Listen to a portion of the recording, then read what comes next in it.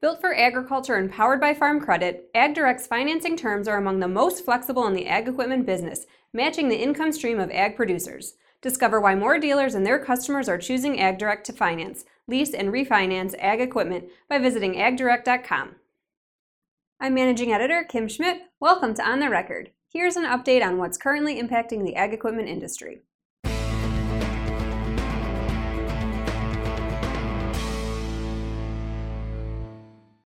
For the first time in 5 years, the majority of dealers are projecting revenue increases for the year ahead. That's according to Ag Equipment Intelligence's 2018 Dealer Business Outlook and Trends Survey. For 2018, 46.5% of dealers are projecting revenue to be up by 2% or more, while only 16.9% are projecting further declines.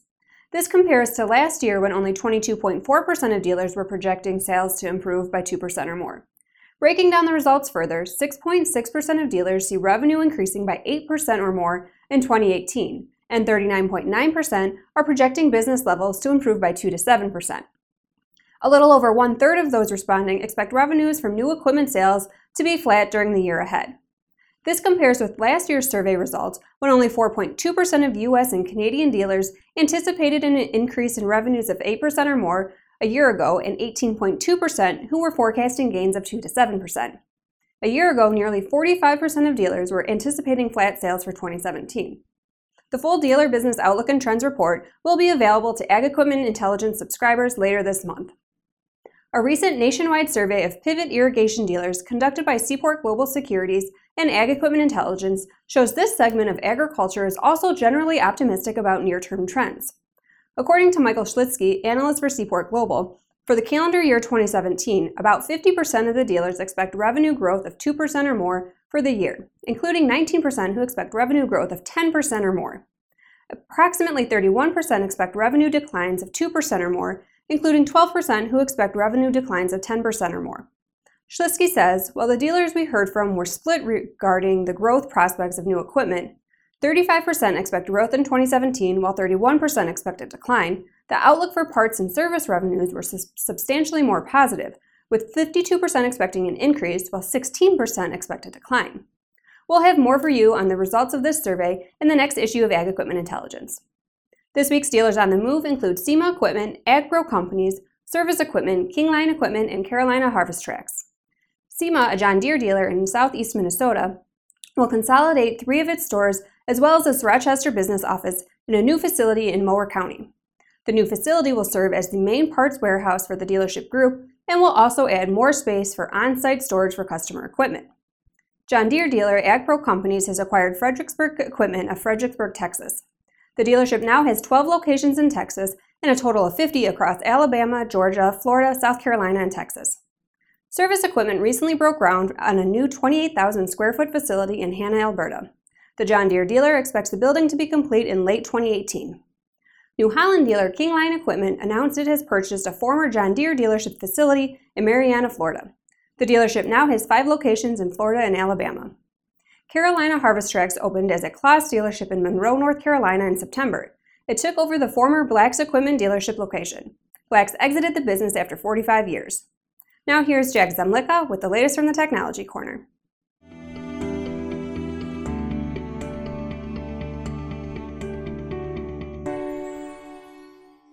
Thanks, Kim. Collecting aerial imagery in agriculture has increased in recent years with the emergence of unmanned aerial vehicles and more sophisticated infrared and remote sensing tools. However, challenges remain as to how timely captured data can be processed and utilized for in-season crop management decisions. Acquisitions and collaborative partnerships within the precision industry are accelerating technical improvements to allow for near real-time application of aerial imagery. This week, Manitoba-based precision ag company Farmers Edge announced an agreement to become the sole distributor for Planet's satellite imagery services, which include RapidEye and SkySat. Planet is a data analytics and aerospace company based in San Francisco, and according to Wade Barnes, president and CEO of Farmers Edge, the partnership will be a game changer for overcoming challenges of partial, delayed, or inconsistent views of fields.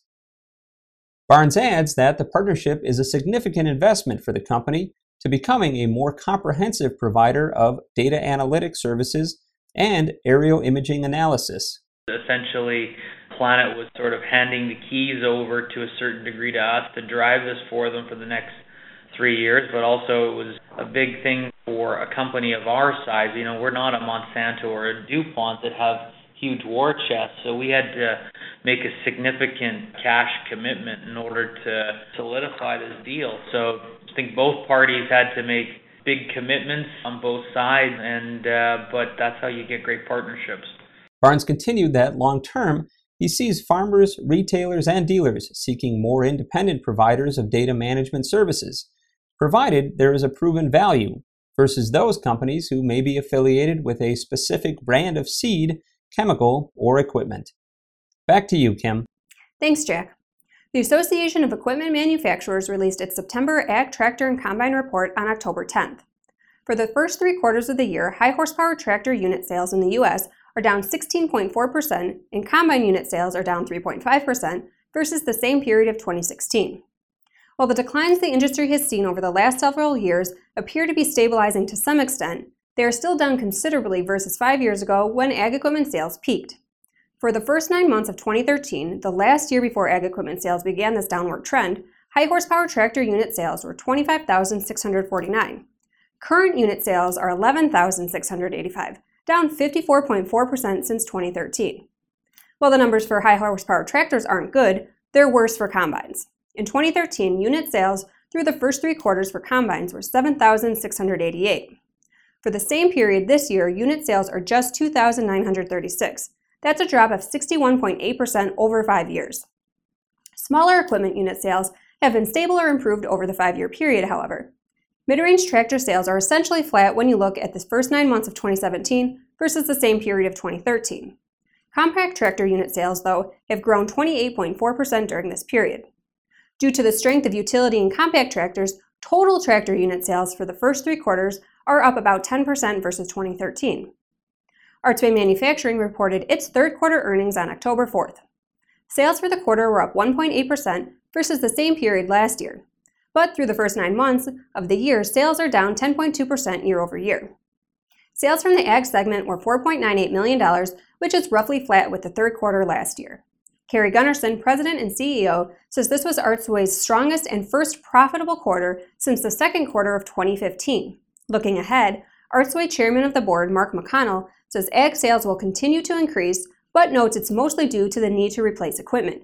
He says historically, a lot of buying was done for tax reasons, and really more of the purchasing has been out of necessity the last couple of years, and they keep using the equipment.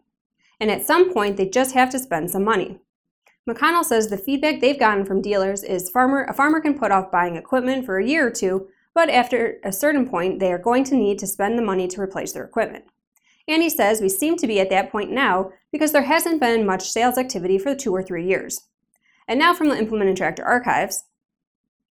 In the late 1950s, the J.I. Case Company further broadened its line of equipment with the addition of elevators. The venture was short-lived, however, as there was already a number of short-line companies with an established market. But perhaps more significant, by 1960, the corn combine was gaining serious attention. With it came an entirely new approach to material handling equipment. The conventional elevator was not part of the transition, as auger conveyors were simpler and faster. As always, we welcome your feedback. You can send comments and story suggestions to kschmidt@lessitermedia.com. Until next time, thanks for joining us.